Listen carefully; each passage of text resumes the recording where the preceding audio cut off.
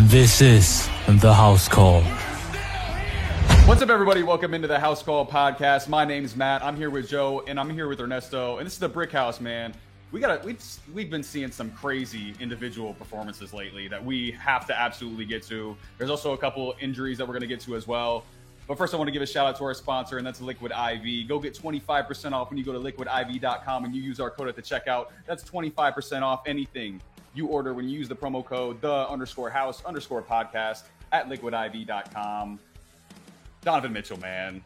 Donovan Mitchell scored 71 points in an NBA game. Monday versus Chicago, the score was 145, 134 in overtime. They came back from a 21-point deficit, and Donovan Mitchell scored 71 points. 71 points. That's the most points we'd seen in an NBA game since Kobe's famous 81 versus the Raptors. Remarkably similar to Luka's game last week as well, with the free throw miss, follow-up to tie the game in the final seconds. We've been seeing some crazy performances around the NBA lately, and this is just another one. From December 23rd to January 2nd, there was 27 40-point games in the NBA. That's the most in a 10-day span in NBA history. Even Lauri Markkanen had 49 last night against the Rockets. So everybody's going crazy. But Donovan Mitchell, man, 71 points, the 8th most points we've ever seen in an NBA game. A ridiculous performance. Joe, I'll go to you first on this one, man. We talked about Luka's performance last week, about how it might have been one of the all-time great performances. Is this an all-time great performance by Donovan Mitchell? Okay. So, if they had just been Luka, I wouldn't even have done this. But I got on ESPN this morning, and I saw all these crazy stat lines, all these crazy scores, watching all this stuff go down, all these people do this stuff, and I had to look it up, right? I had to look up the offensive rating for the last 20 years. And I will tell you that defenses are not good right now. They haven't been good in a really long time. When Kobe put up 81, I think the offensive rating that year and defensive rating, because they're equal, believe it or not, if you do an average, for the NBA was like 106. Okay? And there were still teams that weren't getting over the 100 point mark as an offensive rating. So there were teams that were holding people under 100 points and people who weren't even scoring 100 points in the NBA in 2005-2006 season when Kobe did that. Since 2020, the average, and actually I'll tell you this, the average offensive rating in 2020 was 103 points. Literally the shittiest team in the NBA last year scored 103 points on average, all right? The entire season. The shittiest team hit the league average for 2000, okay? Defensive, I don't know if it's the defensive intensity, people who want to play defense has gone down so low that now it seems like anybody can go out there and score 40 points, 50 points, 60 points. So it actually takes something away from how this looks. If you were to put this up against Kobe's in 2005, 2006, I would say it's not even in the same fucking room. Honestly, it's not in the same room as that performance. And I kind of feel that way about Luka's now. If Luka got the triple-double, which is like a whole different thing, right? Because it shows a whole a rounded game. So I feel like that one's still up there. But Markkanen's and Mitchell's, he was close to a triple-double. I'll give him that. But I don't feel like it's even in the same realm of, maybe some of the other people who have shown those really good performances back in the day, in the 90s and the early 2000s. The defenses aren't there. Anyone can go out there and toss up a 50 burger at any given night, it feels like, and it doesn't matter because realistically, they wouldn't do it in that era. And that's one of the arguments we always have is this era argument, right? Would someone who performed in that era be able to perform in this era? And it goes back and forth, back and forth, back and forth. And honestly, if they're performing that way against those defenses in that era, they would dominate in this era because no one plays defense. And is it the ref's fault for being too ticky-tacky? 100%. They've literally, and honestly, and I understand why. It's the same thing with football, right? Offensive shootouts are more entertaining than defensive grinds. It's 100%. It's all about the money. And, so they're calling games closer. They're calling things closer. They're letting people score. And the only time we see that kind of change is in clutch situations in key games. So playoffs, finals. You see they kind of get a little more reserved and they kind of go back and forth and flippy-flop. And we're like, where was that in the regular season? You would have called that in the regular season, but you're not calling it now. It just takes away from everything, man. This is, good on him. I don't think I can't give him, I can't give the proper credit because I ruined it for myself. If I just come into this and like, oh my God, yeah, it was amazing. You know, never even looked never even did the research on it. I would have been a lot more impressed. But the problem is that the defense isn't there. I mean, It's just not. He's not facing what Jordan faced. He's not facing what Kobe faced. Yeah, and it's tough because, you know, I just looked it up while you were talking, and this year the NBA as a whole is averaging 113.8 points per game. That's the highest since 1970. So 50 years, it's the highest, you know, anybody has ever scored across the league. And like you said, it's partially because of the refs. It's partially because of the ticky-tack calls from the refs. Donovan Mitchell shot 25 free throws, by the way. 20 of his points alone came on free throws.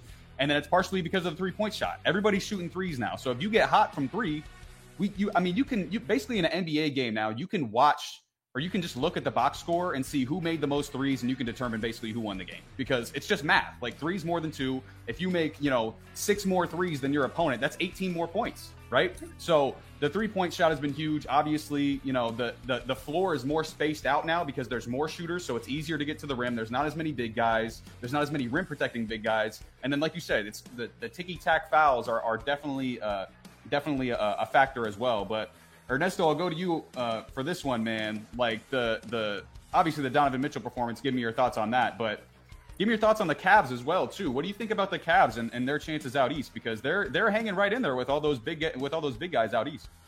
Well, Q, I'm coming home for LeBron because I'm pretty sure he probably regrets leaving now. I mean, he's playing with the shitty Lakers, and you got the Cavs out here dominating. Like, they may not be, the big top seed in the East, but they're probably one of the most entertaining teams to watch with Darius Garland, Devin Mobley, Jerry Allen. Donovan Mitchell, I mean, we knew he had potential to be an exceptional top 10 player in the NBA right now, and he's just showing that out with Cleveland. I think he's playing with so much freedom. Like, he's playing his game that he wants. He doesn't feel like he's holding back anything. He's having fun. You mentioned it's the most. It's probably the most since Kobe. Devin Booker did drop 70 on the Celtics in a loss, but they lost the game. But he did drop 70 a few years ago. And honestly, man, I don't know what's going on with the NBA. If you have Lauri Markkanen almost dropping 50 points on you, then something's going on. Like, what's in those Gatorade tubes? Like, what's in those Gatorade cups? Because I don't know. I mean, the NBA obviously thinks something's in there because I'm pretty sure after Donovan Mitchell dropped that 71, the Cavs got drug tested. So, I mean, they think something's in the water there in Cleveland for sure. I don't know about Utah. One of the most irrelevant fours in the NBA who hasn't done nothing in his career drops 49. It's like Corey Brewer when he dropped like 55 that one game for the Timberwolves. Corey Brewer, that's OG. Yeah. I mean, the funny thing is you brought up the Lakers, though. I want to make a comment. I saw this as well because I like to scroll for no reason when I'm at work because I get bored. And, you brought up the Lakers and how LeBron's upset that he probably misses being in Cleveland. Do you know who the Lakers are working out right now? I know this is completely off topic, Matt, but Boogie. It's the most Laker thing they could possibly do. Hey, how many old people can we fit on this team? How many geriatrics can we possibly get on this roster and put out on the court at a given time? I want my average age for the Lakers to be over 40 by the end of the season. Let's just see who we can sign. It's safe to say my daughter likes the Cavs because she didn't scream. She screamed whenever we mentioned Devin Booker last time she was on the show. There you go. That's a good point. Yeah, and as far as the Lakers go, the most old and injury-prone guys you can possibly get. Let's just all combine them and see if we can make it into a champion. Yeah, it doesn't make any sense. But as far as Donovan Mitchell goes, man, one of 7 other players with a 70-point game. I was looking at the 70-point game list. Wilt has 6 games with 70+ points, which is insane. Which we've already addressed how Wilt did that. Yeah, just bodying short white dudes. In the continuously. Plumbers and firefighters. Yeah, pretty much. But the game from Donovan Mitchell, he accounted for 99 total points because he also had a career high 11 assists. So accounting for 99 total points is the second most in the game in NBA history behind Wilt's 100-point game. So it's an insane game. 8th most points in NBA history. Incredible performance to say the least. He had the free throw follow up like Luka did last week. And then he also had 13 points in overtime. He caught fire in overtime. He had 18 in the fourth. If you guys didn't see the performance, look it up on YouTube and just go watch it, because it was something special to watch. He was 65% from the field, hit 7 threes, and like I talked about, he was 20 of 25 from the line, so he was getting to the line. And they were missing Garland and Mobley for the game as well, so he had to step up. In this one because they were missing a couple of their best players. And like Joe said too, it was such an incredible performance that they literally drug tested him after the game. I'm sure they thought they had Michael's secret stuff from Space Jam in those water bottles or something like that, because he was going wild. Go for it. If Lonzo Ball plays, does he still drop 71? I mean, maybe. I don't know. I don't deal with what ifs, man. It already happened, bro. I don't deal with what ifs. Listen. There's I mean, a lot of the great players say it. Like, you can, as great a defender as you can be. Like, the greats are just going to score. The great scorers are just going to score no matter who's guarding them. So Lonzo Ball's a great defender. I don't think he was going to slow. Like, if you watch the shots that Donovan Mitchell was making, like, it's not just like he's getting wide open threes and hitting them. Like, he's hitting crazy step back threes, finishing crazy layups around the rim, drawing fouls. Like, he was going crazy. So I don't think Lonzo Ball was going to do anything about that personally. But as far as the Cavs in the East, I mean, I could see them being right there with Philly and Brooklyn as like those kind of second-tier teams behind Boston and Milwaukee. And I could definitely see them making the second round. But where I'm most excited about Cleveland is for their future, because some of those other teams, like especially Brooklyn, like with KD and Kyrie, like they're an aging team. Philly, we don't know what's going to happen with Harden, and especially with Embiid's health. Milwaukee and Boston are still both relatively young, but Cleveland's very, very young. Like, we're going to see Cleveland in this Eastern Conference and in the NBA in general for years to come. So I'm very, very excited about what Cleveland's going to go for years to come, because they're very, very exciting. They're going to be a problem for years to come. But we'll transition to a team that's a problem right now, and that's Giannis Antetokounmpo and the Milwaukee Bucks. And speaking of crazy performances, we saw Giannis put up 55, 10, and 7 in a 123-113 win versus the Wizards. He was without Drew Holiday and Chris Middleton. And after the game, he had some interesting comments. And I want to read you off what he said, because it was a very interesting quote. He said, basically, he wants his game to become boring. He said, I want to get in a position, which I think I already have gotten to in that position, that my game is boring. I just want to do what I do, and people don't talk about it because it becomes boring. Guys like LeBron have been great since 2003, and it's 2023, and I want to be one of those guys. So he has kind of become one of those guys, because he's putting up crazy numbers, and we're not even really talking about it. He has 40 points and 10 rebounds and 5 assists in 3 straight games. The only other NBA players who have put up those numbers in 3 straight games were Elgin Baylor in 1961 and 1963, and Russell Westbrook in 2016. And then as far as other Bucks players to score at least 40 points in 3 straight games, it's basically just Kareem. So, Ernesto, I'll go to you first on this one, man. Like, have we been taking Giannis for granted, and has he become boring because of how good he is, essentially? Who the fuck has said he's become boring? Like, I don't think he's boring. He did. He wants to be boring. I think, honest to God, Giannis Antetokounmpo is one of the most entertaining players to watch. I mean, it's just his 2-step Euros, like 2 steps that he takes, and he's already like at half court. 2 steps later, he's at the rim dunking on your head. I agree. Yeah, we had a little discussion last week, and I got a little bit heated about greatest power forwards of all time, and it was, we talked about Tim Duncan and Dirk, but when Giannis gets done, he is going to be in that discussion, because he is simply that dude. He is like, he's ridiculous. He's an unbelievable basketball player. And I think as far as what people mean, what he means about getting boring, is he's just so great all the time that people take it for granted, and that's what people have done with LeBron. I know that's what people are doing with KD right now, because KD's having a ridiculous season. So I think that's where he was going with that. But Joe, what are your thoughts on those comments by Giannis, that he wants to have that boring game? I mean, the problem is that you have to look at what's happening to LeBron. All right, what's happened with what LeBron, how the media covers LeBron, how the media covered Kobe, how the media covered Shaq, how these great basketball players he wants to be like, how the media covers them. They no longer cover you because they're like, your stat line becomes a footnote. That's what he's saying. He wants his stat line to become a footnote, but he has to also be able to deal with the criticism when his games aren't going well. You know what I mean? Like that's what's going to happen. That's how LeBron is covered right now. When LeBron has a bad day, or when he's not doing enough for his team to win, it's LeBron's fault. And I feel like he's already got that. Yeah, he doesn't take the last shot. He's not, the game's on the line. The ball's not in his hand. That's been LeBron's, like, how the media has treated LeBron for the last 8-9 years. It feels that way. And that's what Giannis wants to be. He wants to be, the only thing he wants his name brought up on is either MVP voting, Defensive Player of the Year voting, or he wants to be brought up on, like, because he didn't do enough for his team to win, even though he was like, did his regular thing, right? Like, it wasn't enough. That's kind of what he's leaning towards. And I just don't know if he's there yet, but I think that's why he said he wants to become boring. He wants to become that guy who's doing these things. And like Ernesto said, like, it's very hard for a person who plays the game the way he does, the way we thought people like Zion Williamson was going to play, and the only difference really between Zion and Giannis is Giannis is healthy all the time and Zion's not. Mm-hmm. Yep. And I think like, we talked about Shaq, and Shaq was, like Ernesto brought up Shaq and I brought up Shaq, and Shaq's big problem is that he wasn't dedicated to the game. Kobe said it, Shaq had said it, that he could have been the greatest center ever if he just dedicated some time. Giannis dedicates that time. He will get to where he wants to be. If he's already said that's the goal, it's going to happen. And I can't wait for it, honestly, because Giannis is a player. Ernesto nailed it on the head. He's fantastic to watch. You have not seen a person who dumps so much into the game on the court. Like I remember the series last year where in Game 7, he's sitting on the bench. They're down like 20 to the Celtics, about to get knocked out of the Eastern Conference Finals. And the dude is just gassed.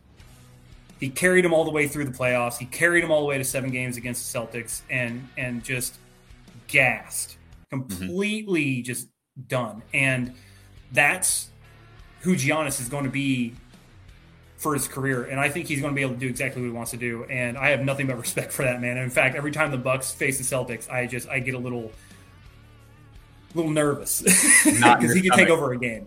Not in your stomach. Yeah, there's no doubt about that. And the point that you were saying about him just being gassed in the Eastern Conference Finals, and it's part of the reason why people have so much respect for him is because he's the hardest playing superstar I've ever seen. Like it doesn't matter if it's outside of Kobe Tuesday Bryant. night and true. Kobe Bryant and Mike. Kobe Bryant and Mike were pretty. Kobe and Mike play hard, and I think Russell Westbrook plays extremely hard. Especially in his prime as well. Yeah. But it could be a Tuesday night in Sacramento. It could be Game 7 of the finals, and you can't tell the difference because he's going to try to run you over and dunk it on your head every single time and block your shot and chase you down. And he's what you want in a best player in the NBA, and that's what he is. He's the greatest player in the NBA right now. He is the best player.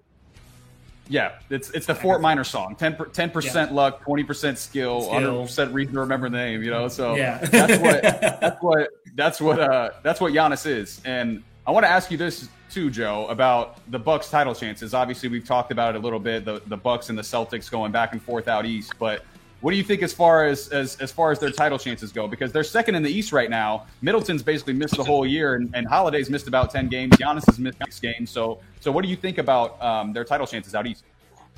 I mean, my big thing right now is that they have to get healthy.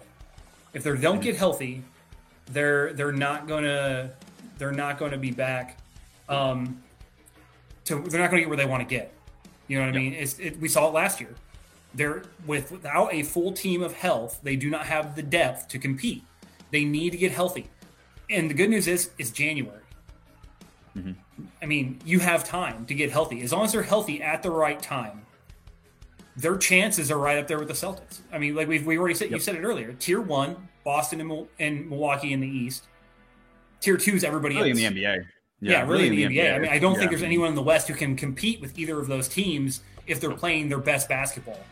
The problem for Milwaukee is that they have to get through Boston, which seems like they're healthy and they're doing the right things. And as long as Boston is coming out to play, which we've seen some problems there lately, where they're like even Jaylen Brown said, we had it coming. We thought we could just walk through this game. It wouldn't really matter. And they gave up 150 points to OKC. I mean, how the hell does that happen? But when you come back and you blow out the Mavs by almost 30. So I don't know. Mm-hmm. But if the Celtics are playing their best basketball and they're healthy, Milwaukee needs the depth. They need to be 100% for that series. They cannot go into it without Chris Middleton. They cannot go into it without Drew Holiday. They cannot go into it riding Giannis because he is not enough to compete with that team's depth.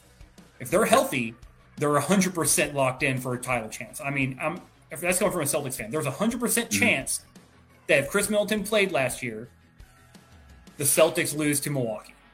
100%. I mean, there's a good chance because they were right in it without him. So yeah, they were right there. Yeah, they were right there. And like you said, I personally right now, if I had to choose, assuming health for all teams in the NBA, I'm picking the Bucks to win the finals because they got the best player. They just have a complete team around him. Like I think they have either them or the Celtics has the most complete team in the NBA. They got shooting, they got size, they got playmakers, they got perimeter defense, they got rim protectors. Complementary basketball, man. We talk about football, complementary football. How all the pieces, it's the sum of the parts, right? Yep. And that's what the Lakers don't realize. That's what having the Beard and Kyrie and KD in Brooklyn. They didn't realize how to work together in Miami when Bosh and Wade and LeBron first got there. They had to get the pieces and show that they were the sum of their parts, not just a few pieces that could do a lot of things. And that is what Milwaukee has. Every single person on that Milwaukee roster complements Giannis's game. And that is what makes them different. That's what makes them different from a lot of these other teams, and that's what makes them dangerous. Knowing your role, not only in sports, but not only in sports but in life, is like the most important thing that you can possibly do. Is know your role, know exactly what's expected of you, and then you do it. And that's exactly what makes the Bucks such a great basketball team. I'm just going to go over a few Giannis numbers real quick that are just crazy. Giannis joins Moses Malone and Russell Westbrook as the only player since 1977, with 40 plus points and 10 plus rebounds in 3 consecutive games. By the way, those games were 45-22, 43-20, and then 50-10. So this guy is crazy. And he's first player to record back-to-back 40-20 games since Moses in 1982. Giannis and Kareem are the only guys with 200 plus points, 80 plus rebounds, and 30 plus assists in a 5-game span. Giannis right now, he's averaging a career high 33 points a game, 12 boards, 12 boards, 6 assists, 54% shooting. His last 8 games, he's averaging 40, 15, and 5 on 57% shooting.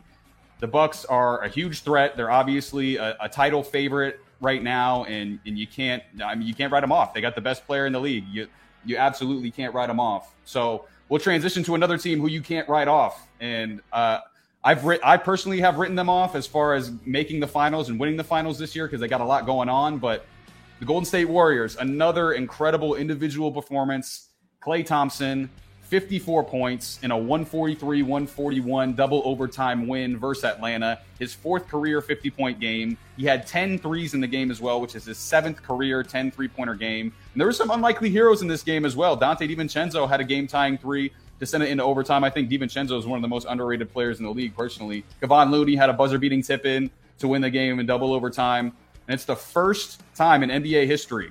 We just talked about 2 of the other ones. The first time in NBA history, 4 different players had a 50-point game in a 4-day span. So Luka had one, Donovan Mitchell had one, Giannis, and then Klay, like we all talked about. But right now, the Warriors back over 500, and they're 20-19 in the West, 9th place in the West right now. So right now, they're in that play-in tournament.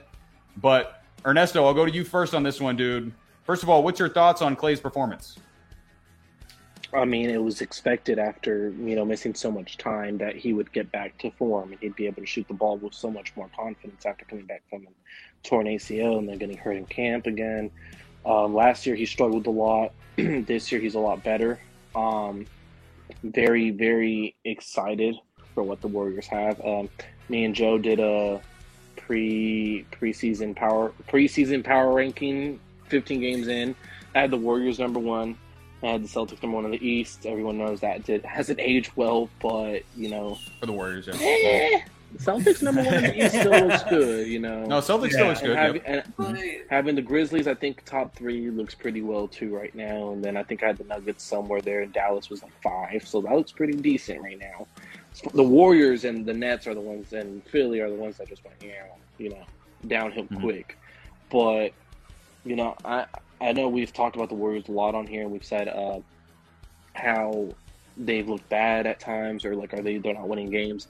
And I've always been a firm believer basketball is a sport of 2 halves. You could judge how much you won in the first half, but that second half of the season is that stretch. That's that home stretch. You know, you're a baseball guy, Matt. You know how it is, that 90 feet from third base to home plate, how important that is. You know, all it takes is one logging fly ball to the outfield to get that guy home. Mm-hmm. Yeah, it's definitely, like you said, it's a long season for the NBA. You got 82 games. They're basically at the halfway point. Most teams are around 38, 39 games played, so the halfway point would be around 41 games. But obviously they're still dealing with that Steph Curry injury, and that's, you know, huge for Golden State. And he's supposed to come back next Friday against the Spurs. Of course, he's got to come back against the Spurs. Thanks, Warriors, for bringing him back against the Spurs. But Joe, I'll go to you, man. Like, what are your thoughts on Klay's performance, and what are your thoughts on the Warriors out west? Do you think they're still contenders? I mean, first on his performance, the Warriors needed it. They need Klay. They need Klay to be Klay. They need him to do the things that he was doing pre-injury. And, you know, for a while there, we never thought – I mean, honestly, the injury was so bad. And then he hurt himself again. And there was a part of me that thought, you know, we may never see that Klay Thompson again. I think there was a lot of people in the NBA world that thought, you know, Klay was never going to get back to the guy he was before, that, you know, his form looked funny. He looked like he wasn't trusting his legs. He was trying to shoot the ball weird. It wasn't coming out of his hand right, all those things. And, you know, he came out and said it himself. And shame on us for not listening to the guy who knows his body, because it's his damn body, for saying, hey, it takes some time to get the strength back, to get everything back. I'll be back. And he said that. And this came after Stephen A. Smith, I think it was, just decimated. Like, you know, it was like, why are you're out there, your team needs you, and you're shooting like crap, you're playing like crap, you're not playing defense, you're not contributing to this team at all. Tore him down in like one of Stephen A.'s famous rants that really, you know, sure now is looking like he's eating crow, hopefully. But, you know, I mean, I swear he probably won't even acknowledge the fact that and he might. Stephen A.'s usually his guys like, hey, I was wrong. We'll see. Mm-hmm. But good for Klay. I'm so happy to see him shooting the ball well. All right? Because being a guy who I've broke my ankle twice, hyperextended knee, broken bones in my knee, and being down and stuff like that, completely understand what it's like to have an injury and then have to come back from that injury. I mean, just learning to walk again from having something to be immobile for that long of a period of time is a damn challenge. And then learning to run, and then not even jumping. I mean, hell, his comeback is amazing.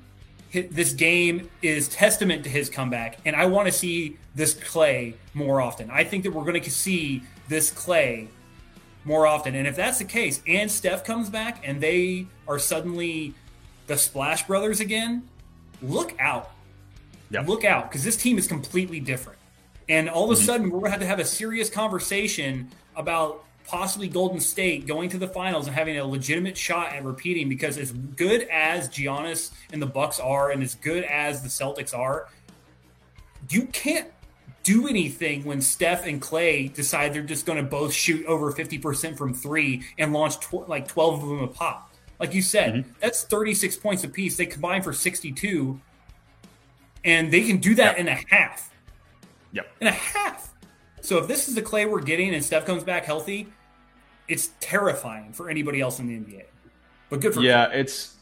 I agree. First of all, like you said, good for Klay. Like, two major lower body injuries, not just like a sprained hamstring or an ACL sprain. He tore his ACL and he tore his Achilles. Like, those might be the two most serious lower body injuries any athlete can face, and he had them back to back, and he came back from it. And listen, he's not back to being himself from, when he was, Klay Thompson in, 2015, 2016, 2017, because right now he's averaging a career low field goal percentage and a career low three. But I mean, for Klay Thompson, a career low three is still 38%. He's still shooting the lights out. He's the second greatest shooter of all time for a reason, Yeah. But as far as Klay Thompson goes, we see this from Klay Thompson. Like, Klay Thompson, especially prime Klay Thompson, can get hotter in a single game at a single time than any player in NBA history. We saw it with that 37-point quarter against the Kings in 2015. That was an NBA record. I personally saw it up close because I was at that game where he hit 14 threes in Chicago and he broke the NBA record. I was there with one of my buddies who's from the Bay Area, and he's a Warriors fan. So I went there and I was like booing the Warriors, and then Klay started hitting all these threes, and I was like, okay, I want to see Klay hit all these threes. This is awesome. But Klay Thompson, man, he can get so hot so quickly. He had that game where he had 60 on like 10 dribbles or whatever, like 5 years ago. Like, he's ridiculous. He's the second greatest shooter of all time. And he's personally one of my favorite players in the league. Like, he's great guy. Like, how can you not root for Klay Thompson? Like, he's awesome. Yeah, he's really every can't. interview I've ever seen, the dude's legit as hell. He's a down to earth guy from what I can tell. Never met him, probably never will meet him. I don't think I'm in the scope of meeting NBA players and NFL players and any famous athletes, and I'm not quite there. But he's amazing. If you want a jump shot, like any kids, anyone out there that wants to fix a jump shot, watch Klay's mechanics. He is everything you want. He's got the feet pointed to the basket, the bends the knees, bends the elbows, the follow through. He has everything. Yep. All these kids want to be Steph Curry. Steph Curry is the opposite of what you want. Steph Curry is just that good. He's just talented. Steph Curry's feet are like Ray Allen, Klay Thompson. Yeah. Those, if you want to shoot, Ray Allen, Klay Thompson, man. These guys. Those guys right Klay there. Thompson is Lonzo Ball. His mechanics. Yeah. Don't do Lonzo for the love of God. The guys like I've coached basketball, and I've had my kids that I coach basketball try and shoot like Lonzo. And I had a rule: if you try to shoot like Lonzo Ball, you had to run a suicides. You had to run. End up on the bench. You end up on the bench because you can't shoot. But who's that guy that shoots the granny free throws? Rick Barry. Rick Barry's the OG. Rick Barry's the OG who used to shoot him like that. But Klay Thompson, his like Ernesto said, his shooting form is perfect. Like, he's got the shooting foot. He's got his shooting hand foot in front. He gets the perfect arc on his shot, perfect balance. Like, Klay Thompson's got that beautiful shot, and I don't think he's the same anymore because of those injuries. Like, he's not as good as he was, in the 2015, 2016 era, because he's had those lower body injuries. And we're going to talk about someone else in Zion Williamson, who's had a lot of lower body injuries that I'm concerned about as well, because those things start to add up, especially with, professional athletes who this is what they do for a living. But so he's not as great defensively, but he can still shoot the lights out of that thing. And, I said it before, I don't think the Warriors are making the finals or winning the finals after Curry got hurt. I just think there's too much going on. And, Curry's supposed to come back here pretty soon, like I said, but I still don't trust those young players. And, Klay and Poole have been playing a lot better without Curry, but when Curry comes back, how are they going to gel? And their home and road splits are ridiculous. They're 17-3 at home, and they're 3-16 on the road. So they win basically every game at home, and they don't win on the road. So I'm sure those things are going to kind of even out a little bit. But, they're still scary. Like Joe said, they're still scary. They're still you still got a 4-time championship roster. You got one of the best players in the league in Steph Curry. You got another incredible shooter in Klay Thompson. You got another incredible shooter in Jordan Poole. You got a proven champion in Draymond Green as well.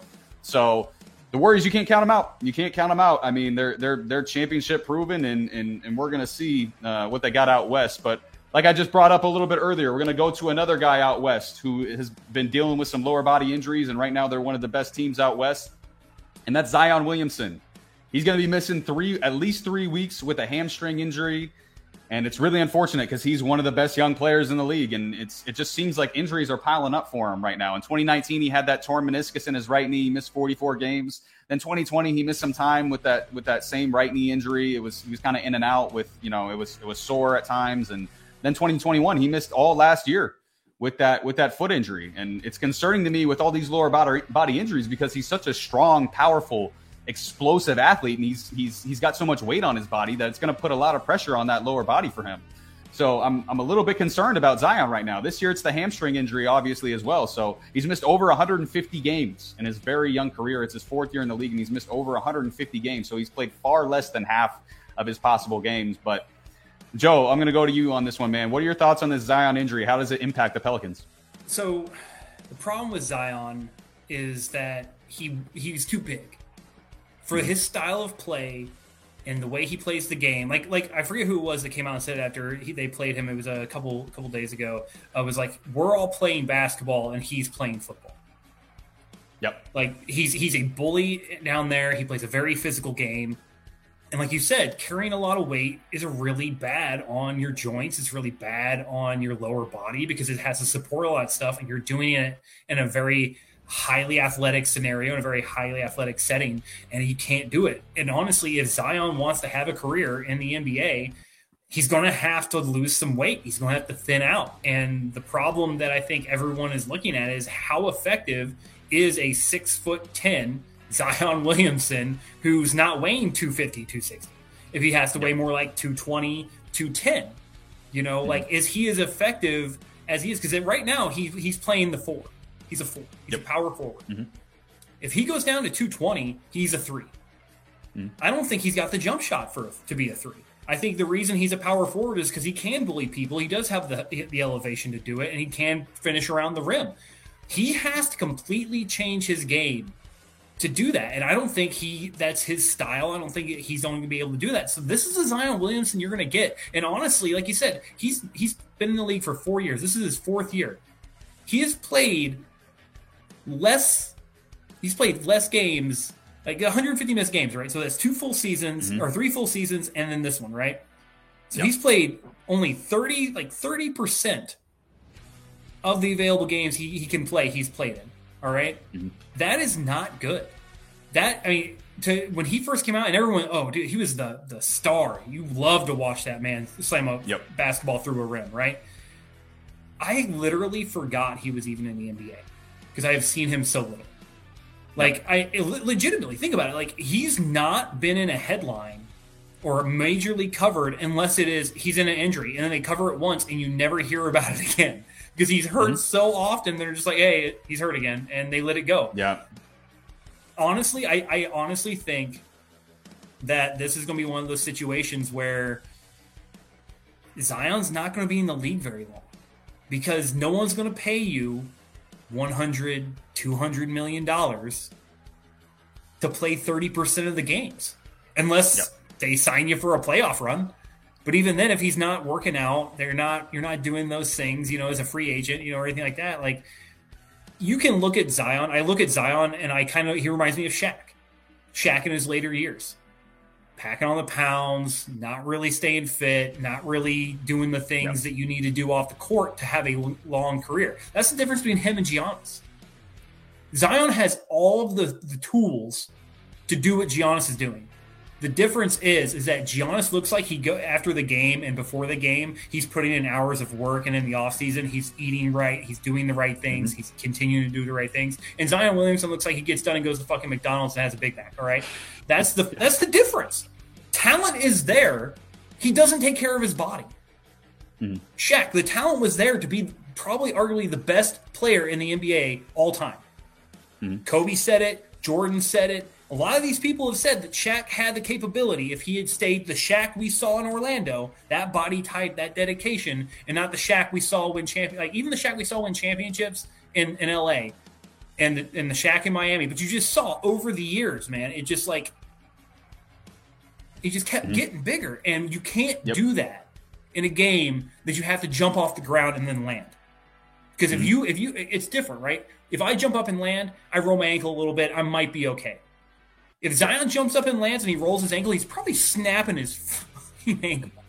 All right? Got 280 pounds coming down on that ankle. Yeah. You can't support that. Or you're definitely doing some soft tissue damage, like major soft tissue damage. Trust me. Done that. Right. I was 225 pounds, rolled my ankle bad. I tore every tendon and ligament in my damn ankle and my foot outside of my Achilles. It's the only thing I didn't rupture. It's the only reason I didn't have to have surgery. 7.5 months in a walking boot, and it took me 3 months to be able to run again, like effectively. All right? That's what we're going to see from Zion. Zion is going to be late career Shaq, and it's sad because the talent's there.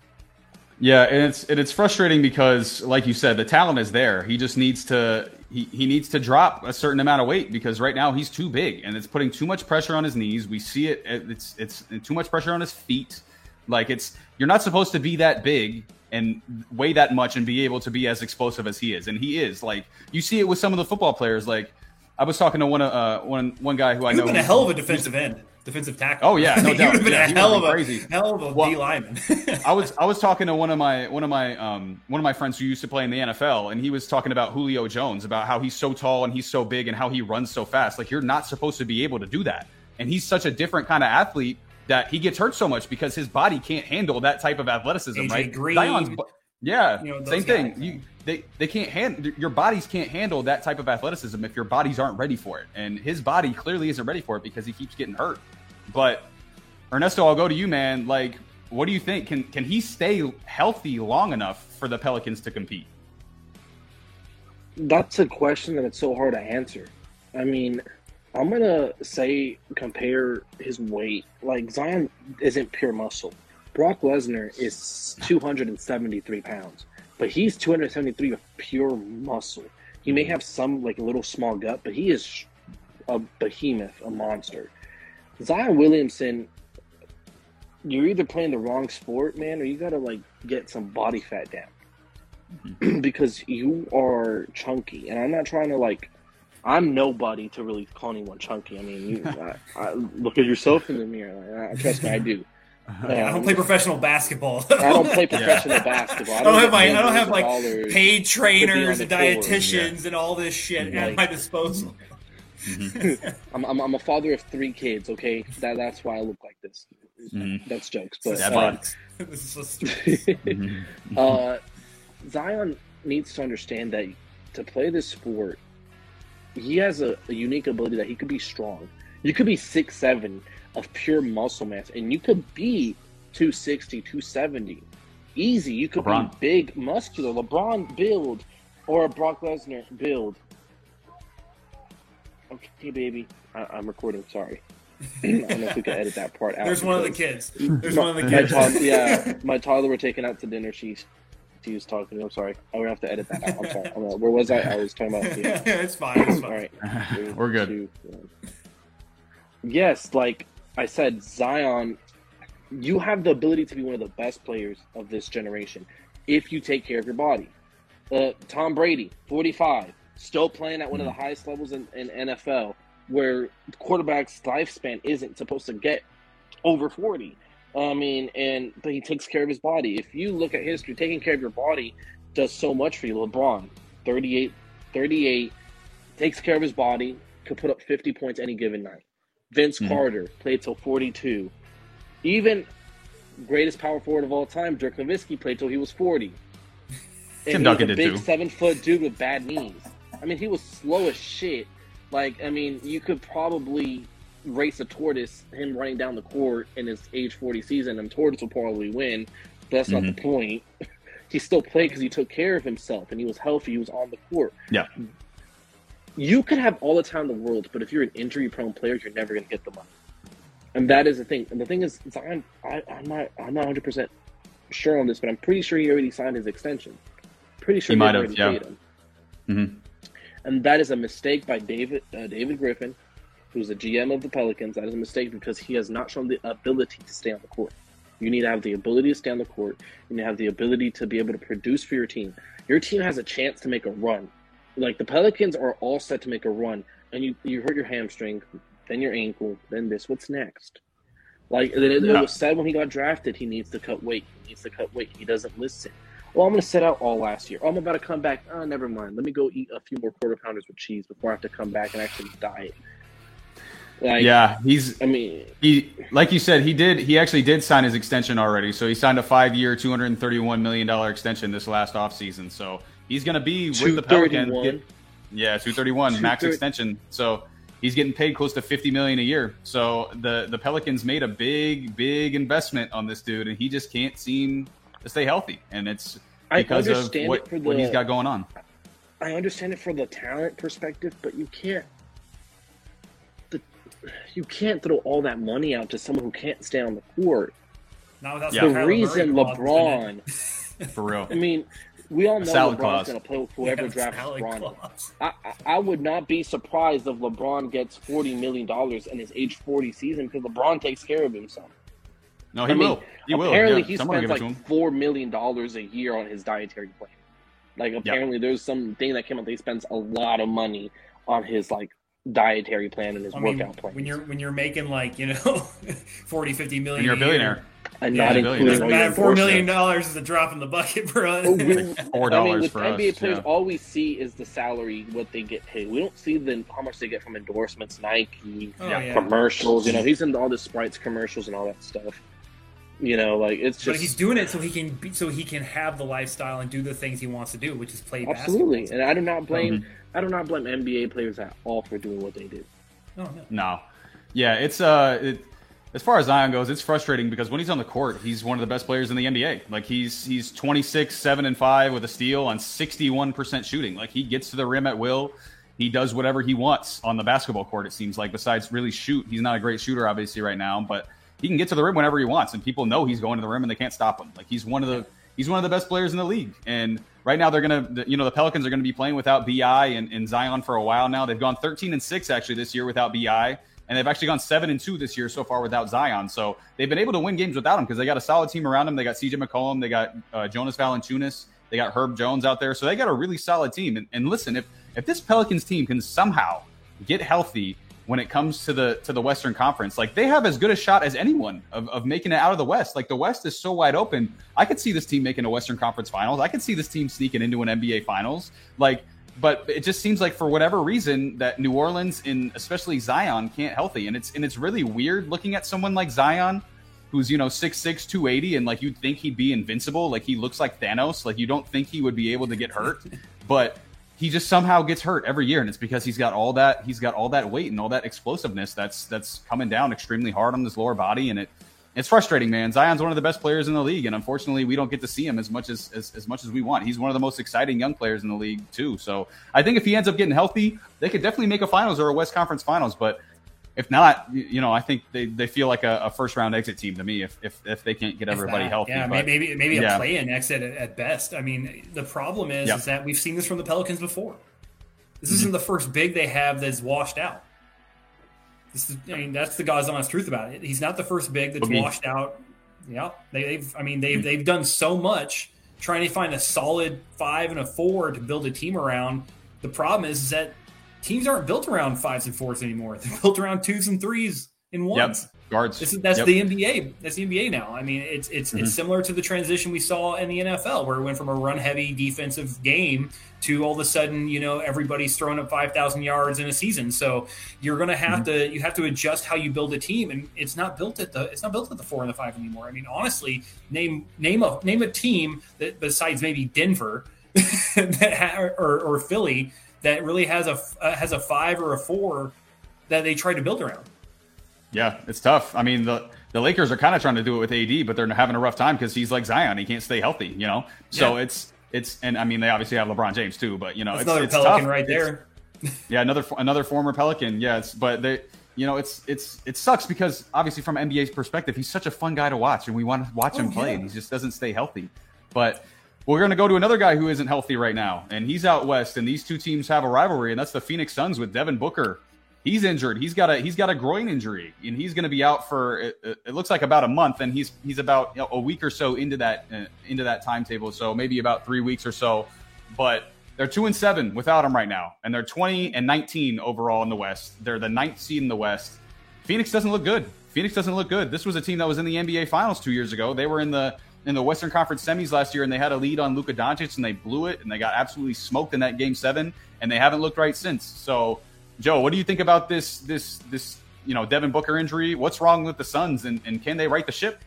What's wrong with the Suns is it's the curse of Chris Paul. I mean, we saw this in LA when he was with the Clippers. I mean, they had a team that had all the answers, man, and they got hurt at the wrong time. The wrong guy got hurt. They missed key shots. They blew big leads, and it's just been Chris Paul's MO. Anywhere he goes, his team performs well until it matters, and then they cave. And Devin Booker, honestly, has been carrying this team from an offensive standpoint pretty much since he's been on the roster. And then they have problems where, Jay Crowder, the sort of things that happened there, and some of these other players that were key cogs of that finals team that now all of a sudden are, just trash apparently as far as the organization is concerned. They don't care anymore.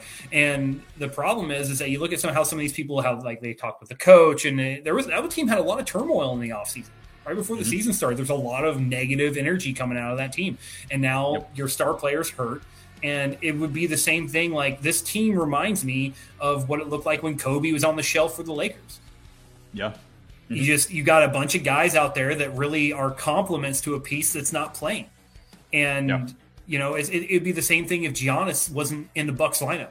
The Bucks would look sort of disjointed. They wouldn't be getting the open shots or anything like that. It's disjointed right now. There's clearly a problem, and the problem is that Devin Booker's not playing. And honestly, Devin Booker needs help. Chris Paul's getting older, and honestly, he's not the player he used to be. He's just not that guy anymore, and it's time to cut bait. If you were going to cut bait on someone, it should have been Chris Paul. I mean, hell, trade him to the Lakers. They love collecting old people. We said that earlier. They'll take him in a heartbeat. They'll trade you straight for Russell Westbrook, and Russ might actually play better in the Suns' offense because where's Russ play the best at? Where he can run up and down the court at like Mach 11, just doing whatever the hell he wants with the basketball until Devin Booker gets back. I mean, I would call him up right now because I think that he would do great in that offense. I mean, the only problem is when Devin Booker gets back, Russell Westbrook's going to be the Russell Westbrook that we see in LA, but at the end of the day, he might keep you relevant until that happens. And then you might say, hey, come off the bench and you're going to spell Booker so he stays healthy and rested for the playoffs. But I mean, no doubt. Yeah, no doubt. It's you said the exact word that I was thinking of. Like I literally wrote it down in my notes, and I wrote down the Suns are so disjointed right now. It's what it looks like when you watch them play. It just looks disjointed. You talked about it. I mean, you talked about it, Joe. The Jay Crowder situation. He still wants to be traded. They still haven't traded him. He still hasn't shown up. The DeAndre Ayton situation, you can tell he doesn't want to be there. And Chris Paul, he's having the worst season of his career right now. He's shooting a career second worst of his career, 42%. His 13.4 points per game are the worst of his career. His free throw percentage is the worst of his career. He has some of the lowest assist numbers of his career as well. And you talked about it. Booker was carrying this team. He was averaging a career high 27 points per game, and he was the offense. He was the entire offense for the Phoenix Suns. And honestly, watching this team right now, especially without Devin Booker, like this is a team that could easily miss the playoffs. Like they could. I think they could end up in the play-in tournament. I think they will end up in the play-in tournament. I think that's where they will end up. But they could easily miss the playoffs if they screw around. They're a Devin Booker injury setback, right? Yep. Like he has a setback with his groin. They are that away from not even making the play-in, in my opinion. Yeah, they're that close to not doing it. No doubt, and setbacks, especially with something like Zion's hamstring, a soft tissue injury like a hamstring or a groin, like those are very common. So we could easily see very easily try to do anything with them. Absolutely. Re-injury risk is very, very, very, very possible for those type of injuries. So, like I said, this team this is a play-in team at best, in my opinion. And, as we know with the play-in, like your season could easily be one and done. So they could easily lose that first play-in game as the 9 seed and get booted out. And it sucks for Devin Booker because he's having a great year. Like I said, 27 a game on 48% from the field, 37% from three, and 85 from the line. He's an elite 3-level scorer. Like he can score from three. He's mid-range is amazing. He can finish around the rim. Great from the free throw line. Like he's one of the best scorers in the NBA. And I don't think they have nearly enough scoring without him because Chris Paul can't score like he used to be able to. DeAndre Ayton basically just catches lobs and gets like dump off passes. Like he's not, a back to the basket, like face up, like true scoring big man. And then you got your Miles Bridges and your Cameron Paynes who are like solid role players, but they're not creating shots for you. Like you don't have any guys who can create shots on that team right now. And it's going to be really, really tough for them. They still got a lot of shooting, but they just don't have guys who can create shots. And something really bad is going on in Phoenix right now. And it just doesn't look. We both talked about it. It looks disjointed, and they do not look right out in Phoenix right now. Yeah, they are one little thing away from completely imploding. Yep. And I think that management and ownership needs to just accept it. Just accept that you're probably not doing anything this year. You're probably not doing anything next year, and you need to just start dumping people. Like the trade deadline's coming. Start taking calls. The only person not available is Devin Booker. Devin Booker, yep. Like that's the only guy he's the only guy that's not available. Everyone else, 100% available. If they don't have a no trade clause in their contract, we will move them. And take what you can get. Take picks, take guys, take young role players, people you can mold, people you can develop, people that you think complement Devin Booker's game, and just accept the fact that you're clearly regressing and you need to just buy into it. Because, the problem is when you have a boat that has a lot of holes in it and water's just pouring in and all you got is a coffee cup to bail water, you got two choices. Put on a life vest and let the fucker go down, or just scoop your heart out until it takes you with it, all right? So those are your two choices. It's time to put a life vest on. The life vest is Devin Booker, and the rest of the team needs to go just let it go down.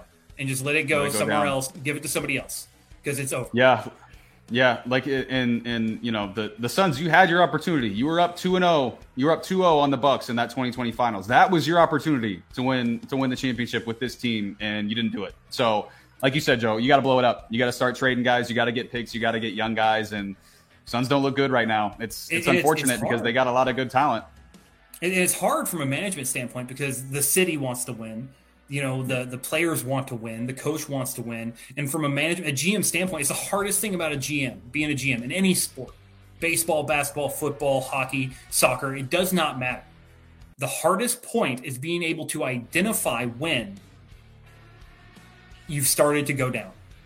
Because if you have to know when to let go. And the problem a lot of these GMs have to get them fired, get them sent other places, is that they don't know.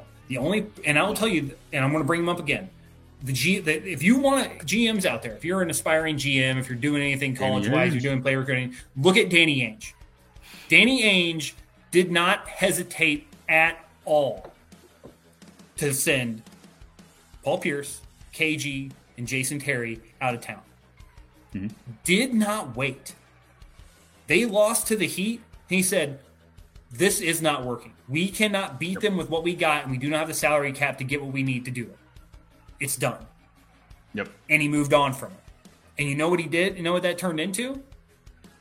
Championship caliber team. Once again, and you know what? And he said the reason he left is because he had done everything he needed to do in Boston. There was nothing left to prove. And look what he did in Utah. Now he's in Utah, and he's doing what he did with Jason Terry, Jay Crowder, and those guys. And Utah looks like a legit playoff team. So if you're an aspiring GM, look at how Danny Ainge runs a thing.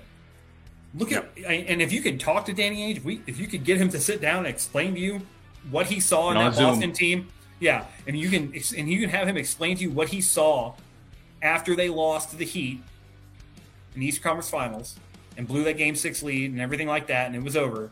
What he saw that made him say, this team cannot beat them. Yeah. And you just write it down, and every day you're looking at your team, look at that note. Yep. And say, do I see this? Yeah, and there's a lot of teams around the league that could definitely take that advice. You know, I think the Lakers are probably one of them where you just blow it up. You know, like you're kind of in that in-between space where you're not going to compete. You might make the playoffs, but if you make the playoffs, you're a first-round exit. And that's what Danny Ainge realized in Utah last year as well. Rudy Gobert and Donovan Mitchell aren't working. Let's get all of them out of there. Let's get some young guys and some picks in there, and let's rebuild this thing. But you're absolutely right. It's rebuild mode in Phoenix for sure. But that's going to do it for us today on the House Call podcast. Thank you guys all so much for watching us. Again, a shout out to our sponsor, Liquid IV. Go get 25% off when you go to liquidiv.com and use our code at the checkout. That's 25% off anything when you use our promo code, the_house_call_podcast. I know both me and Joe love Liquid IV. We use it all the time. I know Joe's a guava guy. I personally am a watermelon guy. So go get whatever flavor you want. There's tons of good flavors on liquidiv.com. Go get anything you want and use our code and get 25% off. Don't forget to like, comment, subscribe. We appreciate all your feedback. Tell us what we got right. Tell us what we got wrong. Go follow us on all our social media pages at the House Call Podcast, Instagram, TikTok, YouTube, Spotify, Twitter. Go look at our blog on www.thehousecall.com. Joe has had a instrumental part on the website. He's done a great job. So go check out all his hard work on the website. And we'll catch you guys later. Peace. I want to say one of my favorite rivalries just because of what I used to be a big Ultimate Fighter fan. So I want to say Ultimate Fighter 3 was my